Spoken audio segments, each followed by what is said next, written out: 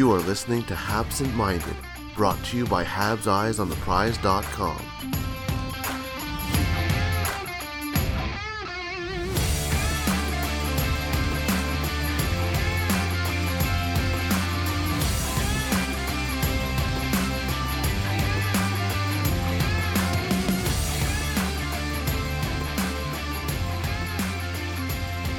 Hello and welcome to the 18th episode of Habsent Minded. It's Scott Mandela from the US and me, Patrick Bexel from Sweden. It's past midnight here and you just got back home from work, Scott, so I'll appreciate you rushing home so I can go to bed earlier this year than normal, this day than normal.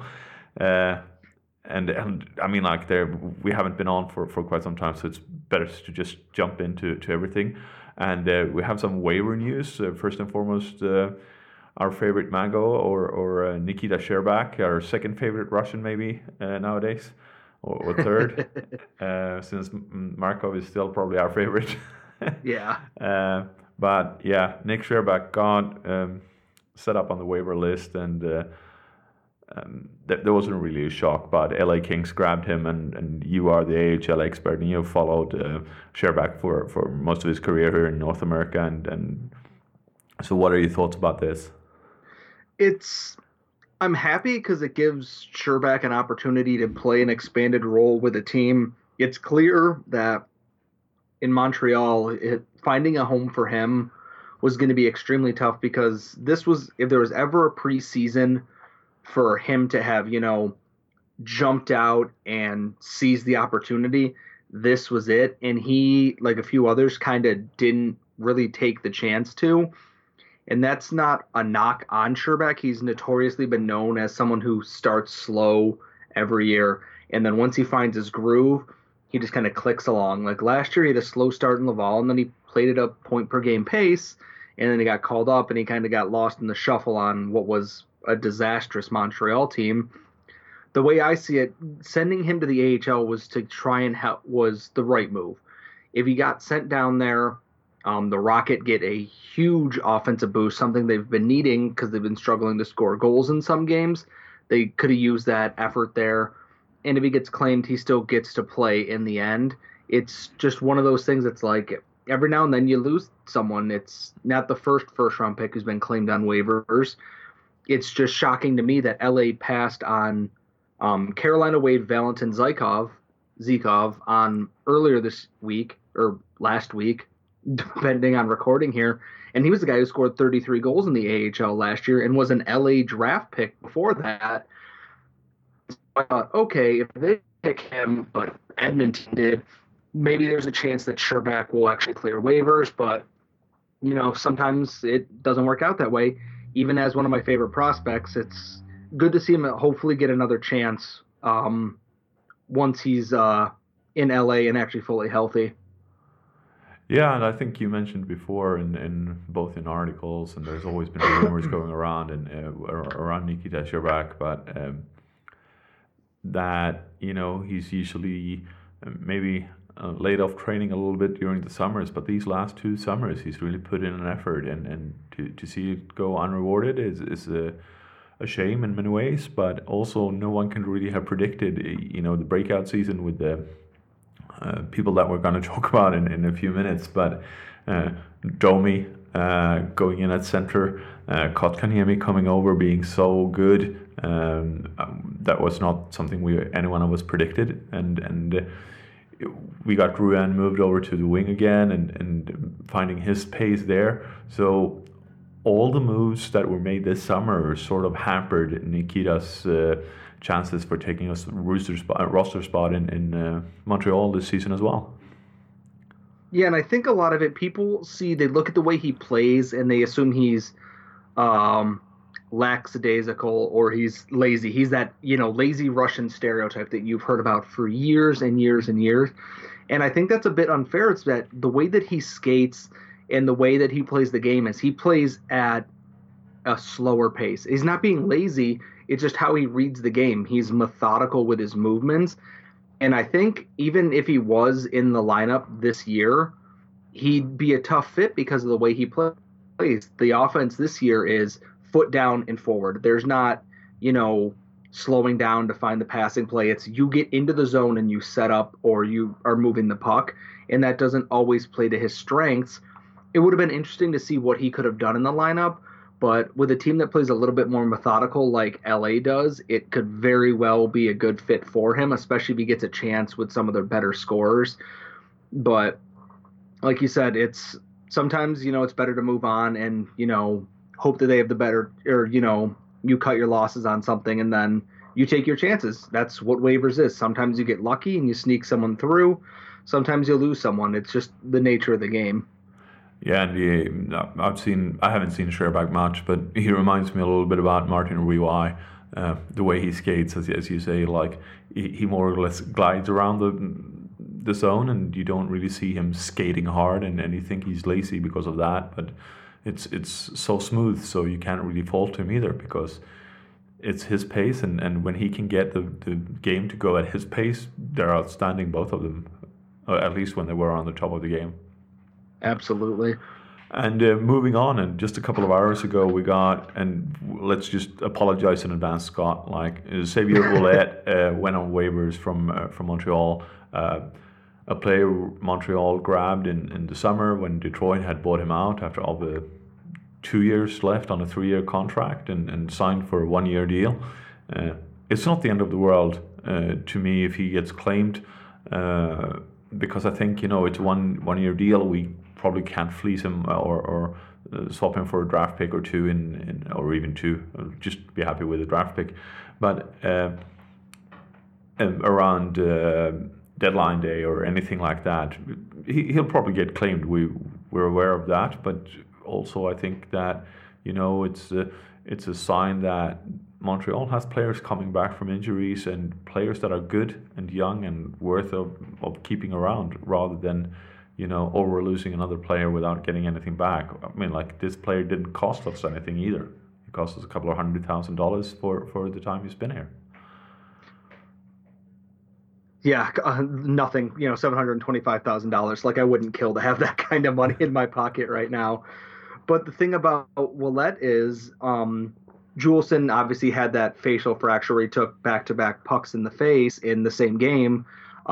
He's likely to come back soon, and that means they need to clear up a right-handed defense spot now that Shea Weber is also in the lineup. And unfortunately, that kind of leaves Ouellet as the odd man out. He was kind of that fringe guy to begin with. And if he were to clear, it's a huge boost for the Rocket, who could use, another stable presence on their blue line. Mete's done pretty well. Even Alzner hasn't been awful in the AHL, and he's been kind of steadying on the pairings that he's been on. If Ouellet clears, then it's just another option that Montreal has if they need to call someone up in case there's another injury, or guys need a night off because someone's got the flu or whatever. It's not everyone agrees with me. I don't think Ouellet was terrible. I just think part of it is when he or his partner messed up, the puck went in the net, and that always reflects really badly on someone. So I'm thinking he'll probably clear. It gets $700,000 off the Canadiens' cap, keeps their roster compliant at 23 bodies. It's a move that, not much fuss needs to be made about. It mostly just means that Noah Juleson's healthy and ready to play at least. Yeah, well, we're on different ends here, but I think he will get claimed. There will be someone taking a chance and maybe finding him a better partner than he had in Montreal. But in a way, I think, if he goes through, fine, Rocket will need him, and they're getting a good blue line together there. And in a way, it's a testament to maybe the prospects that were brought over from Europe, Schlinitska and the other Czech's name, I forgot it. But Moravchik. Yeah, Moravchik. And maybe they need a little bit more maturity.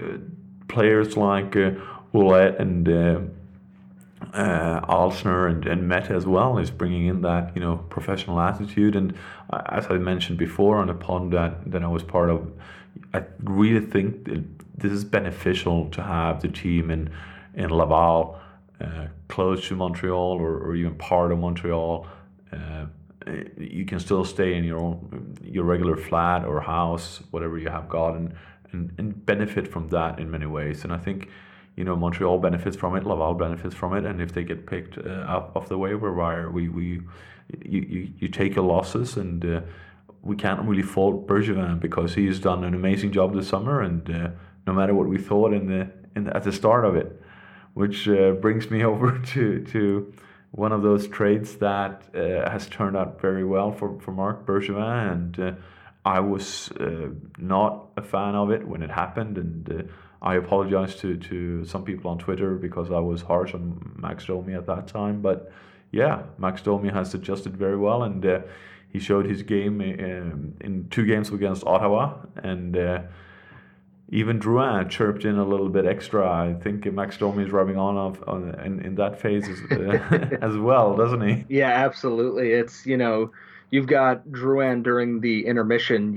saying what he did, and then definitely when you play teams, 3-4 times almost in a week and a couple of days. So we're knowing it's gonna be a battle. We hate those guys like they hate each other, like they hate us. And against Ottawa last night, you've got Zach Smith absolutely just crawling inside of his skin, trying to murder Max Domi. Well, because Domi, sitting on the bench Tuesday night, is looking at him, whistling, waving, and, saying waivers to the guy that got waived in the preseason because his owner and GM are idiots mostly. And then there was this whole big to-do about it. And all Domi's done is he got 3 points in the game on Tuesday night. Didn't get any points in the game on Thursday night, but he had the Senators so off their game by playing with his mouth, not with, the puck on his stick, that they didn't know what to do. Every time he was on the ice, it's like they were just trying to kill him instead of play hockey, and that freed up his line mates. Andrew Shaw scored his 100th career goal. Jonathan Drouin he's been playing the past 2 games like everyone's been waiting for 2 years now. He's playing with the speed that he has in his skates. He's got his head up. He's making smart passes. He's getting the puck into the dangerous areas, and he's finally doing what everyone knew he's capable of. And a lot of that has to do with the way that Max Domi plays. Domi is a very straightforward. He gets into the slot. He gets the puck distributed, and he's a great passer. Everyone assumes because his last name was Domi that you've got this kid, he's going to be that gritty, hard-hitting forward. He plays physically, but I've seen him make passes that have absolutely taken my breath away, and I'm happy to eat crow on this. He's got 30 points so far this year. He's got 13 goals and 17 assists, and that's nothing short of incredible for a kid who spent last year playing with Zach Ronaldo on his wing, and that's benefiting Drouin because it's gotten him going. He's got to keep up with his line mate now. And even Andrew Shaw on their line has 8 goals this year and is staying healthy. And it's almost like a redemption line. It's 3 players who needed to prove their worth on this team. And so far this year, all 3 are doing that. Yeah, and I don't know who's teaching whom how to rub players the wrong way, but Shaw and Domi, you don't want to be on the ice. I mean, they could probably figure out something to say about me, except for I wouldn't be skating because I would be lying down on the ice anyway. But I mean, like they would chirp away, and I think they call it sledging in cricket, and I think sometimes I'm very happy that the microphones don't pick up everything, and sometimes I think like the game is there to be played, and we shouldn't be sledging or chirping away, and there are some awful stuff being said on the ice, but yeah, when. I've seen players say some pretty god-awful, terrible things to each other on the ice. It's like, you've seen even Shaw in the past, he got in trouble for using, homophobic language. Ryan Getzlaf recently did that. To me, landing a well-placed chirp that's just one word that immediately sets the whole team off, that isn't offensive, isn't demeaning to anyone, it's just a one-word chirp about a player, I think you're doing your job pretty well. It's during the broadcast, it's like you listen to it was Mike Johnson on the call. He's like, the only things that were ever off limits on ice trash talk were family and kids. Everything else is fair game. And I think saying waivers is part of it. It's not the first time someone's used something like that. Brad Marchand against, I want to say it was Tom Sestito 5 or 6 years ago, told him to turn the F around so he can see whose name is on the back of his jersey when they send him back down tomorrow. And stuff like that to me is hilarious. It makes the game worth watching. I mean, they can't play 90% of it because it's mostly obscenities, I'm sure. But I find things like that to be absolutely hilarious. Whistling waivers and waving and, kind of shooing Zach Smith away, I think is more of a well thought out chirp than it is to be mean. And here's the thing, Domi backed up his trash talk. It's not like he was talking smack and the Canadians went out and lost 6-0. They won back-to-back games 5-2 and beat the Senators so badly it was almost embarrassing for Ottawa. So it's not like I'm sorry.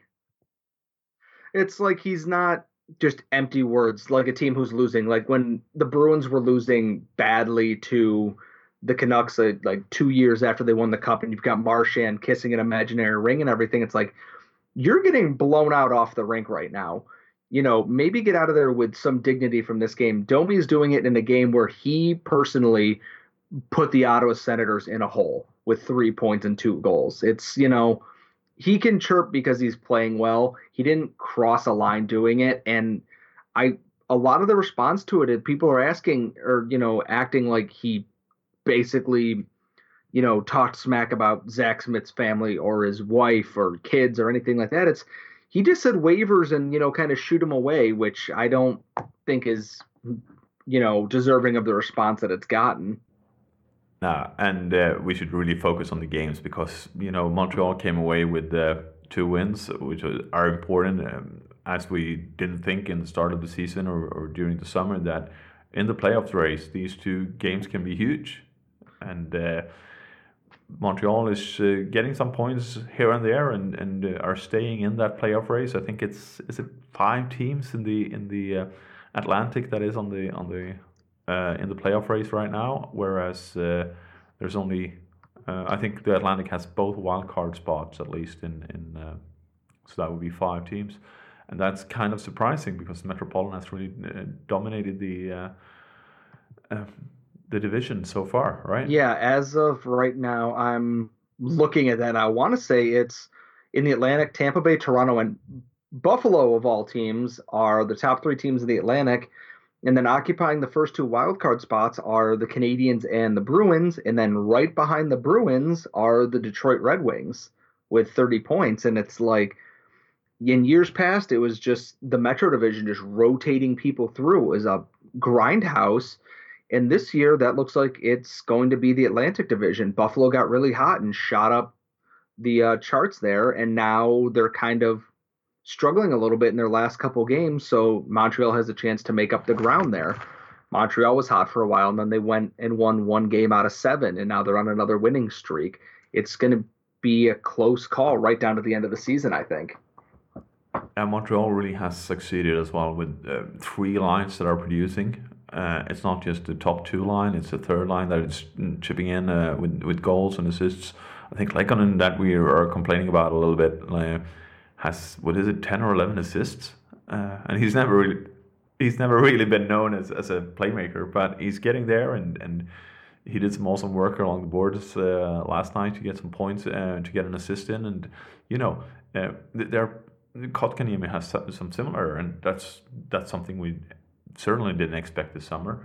And then they're rotating in players on the opposite wing there. I want to have back the Moomin line, but God, Byron, he's so good and he's so versatile. So I really enjoy having a third line that can really, put things in the offensive end as well. It's not just like, we're out there to play 0-0 the whole game and hope the two top line score, and then Carey Price holds on for dear life in the back end. Yeah, it's like, okay, the third line, you have Lehkonen, who has 11 or 12 assists and 5 or 6 goals. Paul Byron has 6 goals.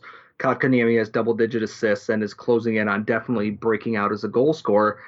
And that's the third line. The second line is Domi, Drouin, and Shaw. You have 8, 10, and 13 goals across that line, double-digit assists for 2 of them.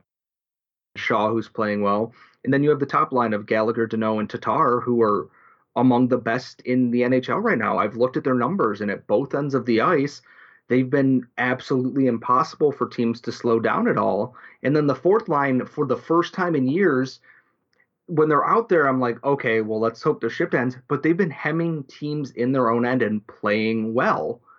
And it's a full balanced effort that's going to allow Montreal, especially when Yoel Armia is healthy, and they get the defense all sorted out and find the right pairings. And Carey Price seems to be getting better now after a rough start. This is going to be a team that can very easily surprise a lot of people in the second half of the year. They've got the depth, they've got the stars that are playing well, and they've got the best goalie in the world when he's on his game. And he's been playing more and more like that, especially this past week against Ottawa. Yeah, and yesterday you were also pointing out how extreme the zone coverage changes when the man mountain. He really is a man mountain. He covers half the zone, and nothing really happens on that side. Shea Weber comes onto the ice. It was ridiculous to see those heat maps. And that's why and Brett Kulak is a perfect partner for him because he likes to push the play and carry the puck. Weber, his one big flaw is that he doesn't like to carry the puck. He is very likely to get it and hit a breakout pass and let someone else carry it out of the zone and then trail the play. Kulak likes to carry the puck, so he has no issue taking a breakout pass from Weber and leading that offensive rush. Jeff Petrie likes to lead that offensive rush. You know, guys like Mete and Mike Riley can lead that rush when they're in the lineup, and they can join the forwards and create a more diverse attack. Having Weber back takes some of that pressure off of Petrie to have to do everything on defense now, and it's already proving to be a good thing. Petrie's got a couple of assists. He had a goal last night, and Weber's already playing well. He's already piling up points in the 4 or 5 games that he's played. These things are all clicking into place at the right time for the Canadiens, and it couldn't be happening at a better time. And Weber looked like a forward against New York Rangers when he just broke through and put one easily into net. I still can't believe I watched that. Someone's like, Shea Weber had a breakaway. I'm like, no, you're shitting me. That's not a thing that happens. And then I saw the clip and I went, and one, he had a breakaway goal, and then he smiled afterwards. So I just kind of expected to, see pigs flying and a pale horse outside my window. But it's a different team now that he's back. They're a dominant force almost. Yeah, and also, as you said, it probably has a huge impact on Carey Price. He can be a little bit calmer. He can be a little bit better in that regard. But also, I looked at, last night against Ottawa, 2 goals, again, on 20 shots or 19 shots. You get cold a little bit when he's used to do everything himself, and then he stands there in his own zone, and Montreal is hemming in the opposite team in their own zone, in their zone, and it can't be that easy as well. We're used to seeing Carey Price carrying this team, and suddenly he doesn't have to be, carry the monster Price, and maybe that's part of the problem as well. And the thing is, it's like the goals he got beat on were a perfect shot by Mark Stone, who's very good at doing that, and then a penalty kill where one of his guys was a little bit out of position and he had to scramble to try and get back to his net.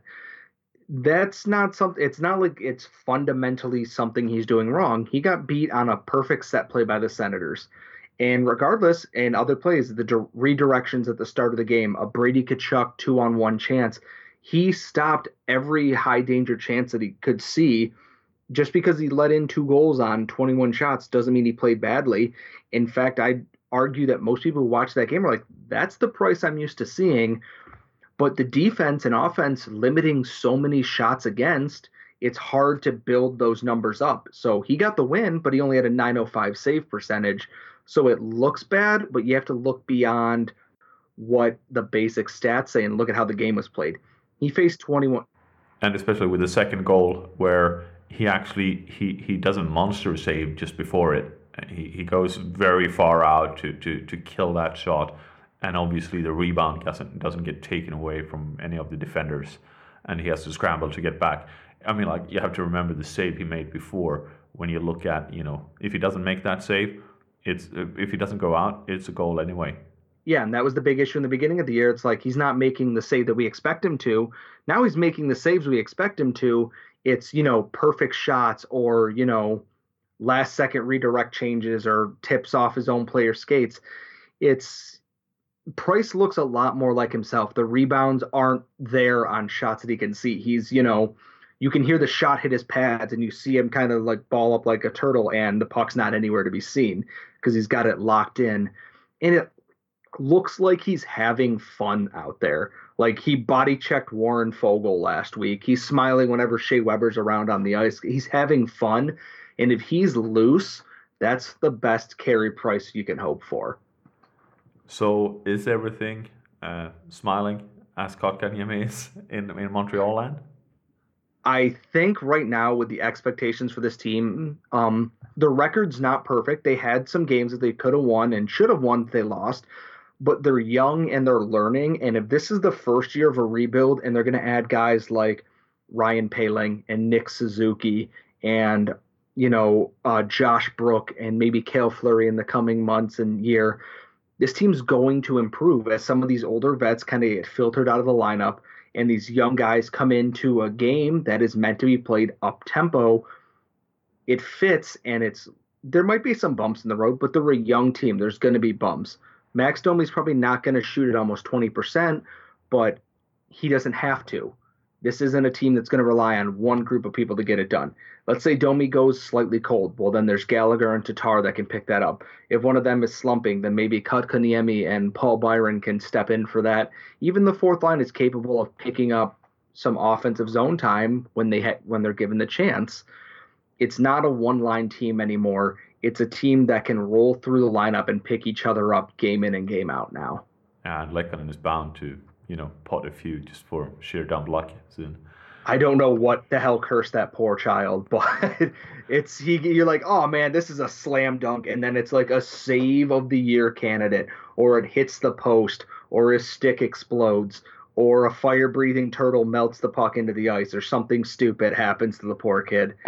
When he finally figures out what's causing this goal-scoring slump of his, he's going to be a monster, because we know we can pot 20 at the NHL level. It's just a matter of getting that one that, opens the floodgates for him. Yeah, the ketchup effect. Exactly. There is a game starting actually just about now. Rocket are playing, and what are your takes on, give us a few minutes of Rocket time?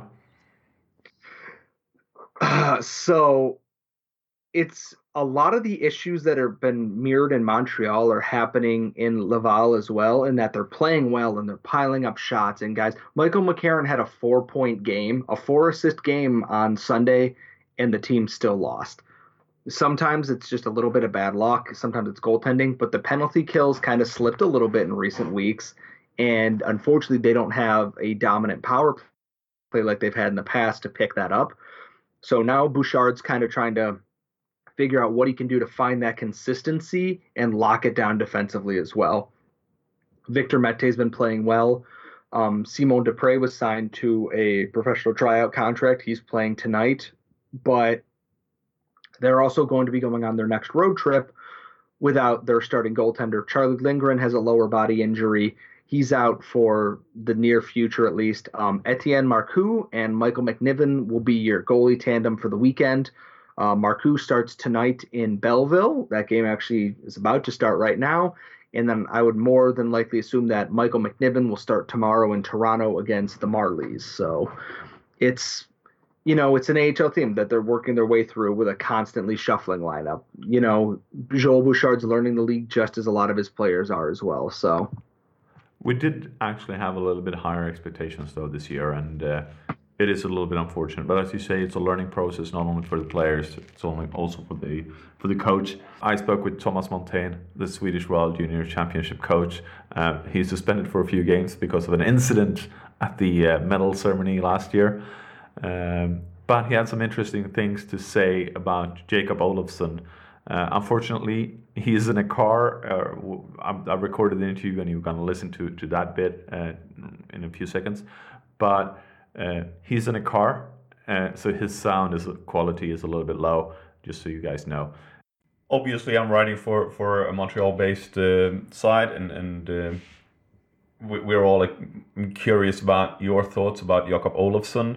He has struggled a little bit in Timrå. He has played an important role for you in the warm-up games to the to releasing the squad and what I assume would be a similar role in the World Juniors. Maybe a little bit different if you can get Isak Lundestrom to join you from Anaheim. But how do you see Jacob's role with the team? Yeah, as you said, I mean, he was really good last year. He was so close with making our team last year, I think, and then he had a really good second half of the season. He was a big factor for Timrå moving up to the SHL. This year, I don't know if he's been struggling. I mean, the team has been struggling. I mean, it's tough. They're a newcomer to the league. They have a little bit weaker squad than the best teams, and for sure they get to play a lot more defensive games than they're used to. And maybe his offensive part of the game isn't where he were last year, but I think that's more of the team. I think he plays in a tougher league. For us, he's a very useful forward. I mean, he can play center as he's been doing. He can play as a two-way center. He can play on a more offensive line, making good plays, playing the power play. But he can also play on a more of a two-way line and playing the PK as well. He can play on the wing. So we'll see where he ends up. I mean, for sure, when we get over and we get all our forwards set and we know which centers we have, it could be that he plays on a more offensive line as a winger. But same thing, we know we can use him as a centerman as well. But he's a skilled player. He's going to help us move the puck. He's going to help us create plays. And as I say, he's a really useful forward in our lineup. And we're back.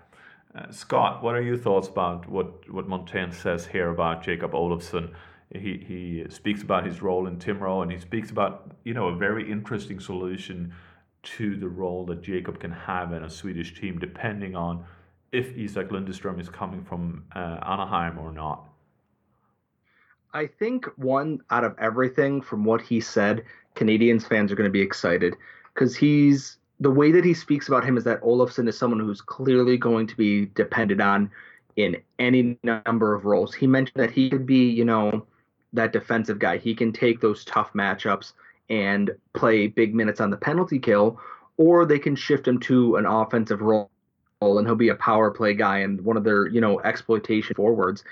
And I think that speaks to the versatility of what Olofsson's game is going to be, especially on a Swedish team that's likely to be medal favorites again, I would imagine, right? No.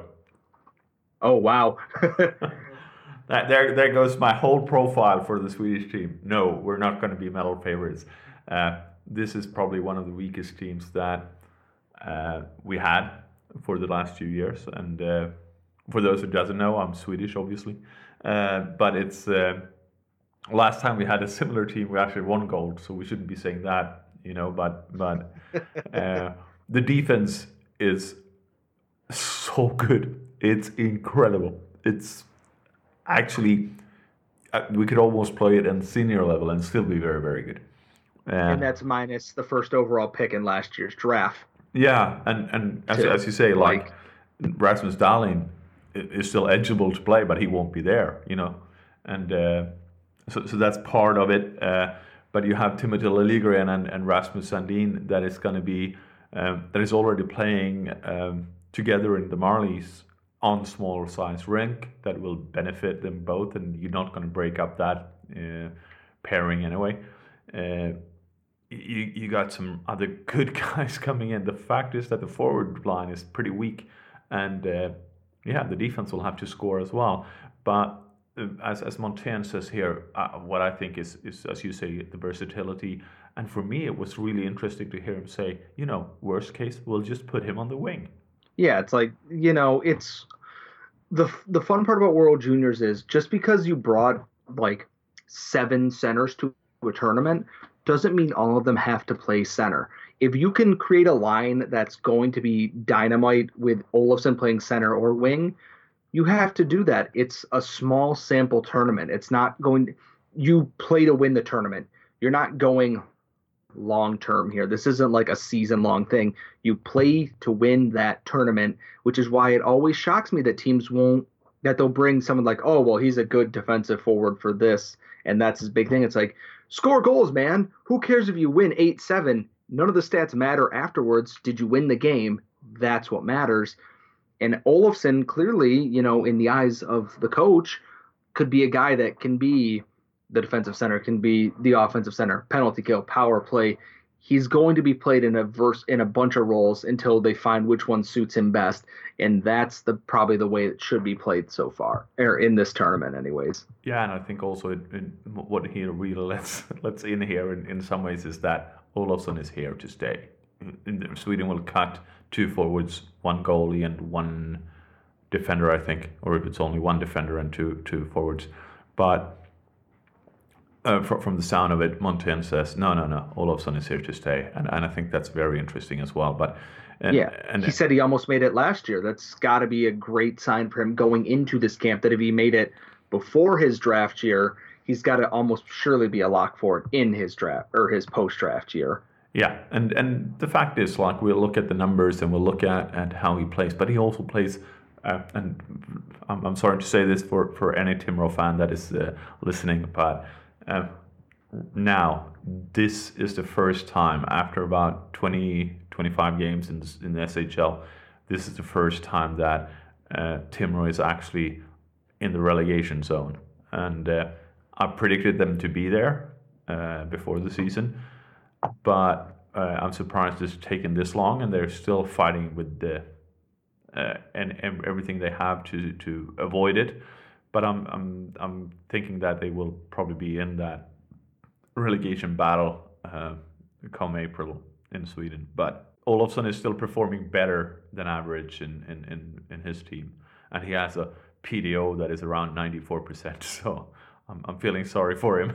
He's doing it as an 18-year-old player too, which is always impressive to be in a men's, one of the best leagues in the world, to be playing the role that he is against guys who might be, 4, 5, 6 to a decade older than he is, and he's managing to at least put on performances that are catching the eye of, his international coaches. Yeah, and he's also doing it with about 16, 17 minutes a game, which is, exceptional for an 18-year-old, I think.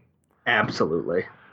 Then we'll look at others. Let's mix them up so it's not you speaking all the time or me speaking all the time. But let's start with there are 1, 2, 3, 4, 5, 6, 7 Canadian prospects in the World Juniors this year. Some of them might be forced out. I don't really see whom. We're a little bit worried about Alexander Romanov, our own Tsar here at Eyes on the Prize. He took a hit in the last game against Omsk. He only played 220 on the Thursday night. And I haven't been able to get any information from CSKA about how bad it was or what happened. He looked okay. I have it on Twitter on my feed, and he looked okay. He skated by himself to the bench, but after that he didn't play anything, and it's a little bit unfortunate. He should be a lock, and I'm sorry to all Canadian fans. I actually told Thomas Montaigne that if he didn't know about it, Alexander Romanov can hit. So better tell the Swedish players to watch when he's on the ice. And he laughed about it and said he would inform it. So we're getting used to international scouting nowadays as well. Others, but maybe the prospect that everyone is going to look out for, and me included, is Nick Suzuki. For Canada, who's also there with Josh Brook. What are your thoughts about that? Brook is apparently, despite his outstanding season, and every scout that I've talked to has loved Josh Brook's game since the day he was drafted. They've compared him to guys who are steady NHLers and have been for years. The thing with the tournament is, just because he's steady doesn't mean he's going to always make it. Like I said, it's a best-on-best short tournament. You bring guys that you know are going to bring the offense more often than not. So someone like a Merkley or some of the returning guys could pass over him, even though he might be the best option available. I think he's going to make it, and then he could be someone who forces his way into a bigger role within the team there. It's Team Canada. They're stacked. It's not easy to just take your spot, you know. Nick Suzuki is a lock. There's no way that he doesn't make this team short of being injured. And I think a lot of fans are going to be really excited to see what he does playing on a line with some of the best stars in Canadian hockey right now. He's fast. He's a good playmaker. He's got a great shot. He makes things happen when he's on the ice. And that's exactly what Habs fans want to see, because that trade for Pacioretty, who despite his recent goal-scoring streak, is turning out even better. There's a second-round pick, one of the best prospects in the CHL, and Thomas Tatar, who's absolutely lighting it up right now. But that's getting a little off topic. I think Suzuki is going to be probably the one who attracts the most eyes during this tournament. If not someone like Romanov, who, you know, is a little bit unknown to more fans on this side of the pond anyways. Yeah, you know, after Romanov was laid out like 5 players, everyone was going to be hyping him to a bit. Unfortunately, in some ways, but he's really shown in international play this season is Jesse Ylönen.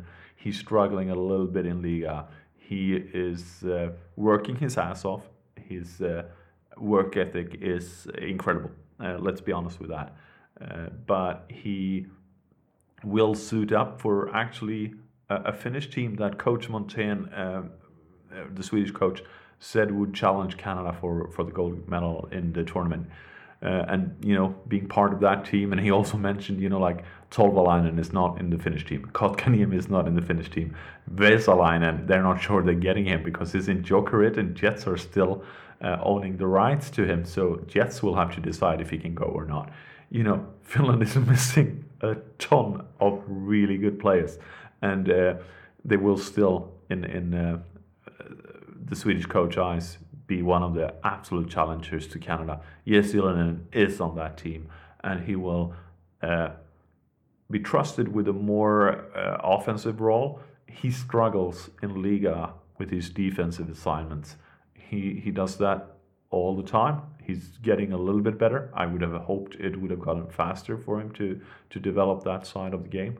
But his speed and his mitts are, when those are on target, you know, like he's going to skate circles around people and he's going to deke them, you know, inside out. It's incredible what he can do. He just needs to have the confidence and the trust from the coach and be played in those situations. I also like to see him a little bit better used on the power play than he is in Liga, but, you know, each to their own, and there is a reason I'm not a professional coach.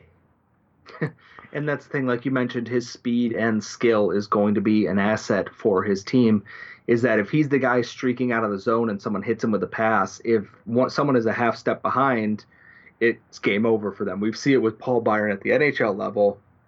If he can do that for there, it could always have the impact going back into, you know, his play in Liga, that he goes to this tournament and he scores some goals and is trusted in certain roles, that it kind of sparks a little bit of, you know, it clicks and then he gets it and it improves his play at the next level from that.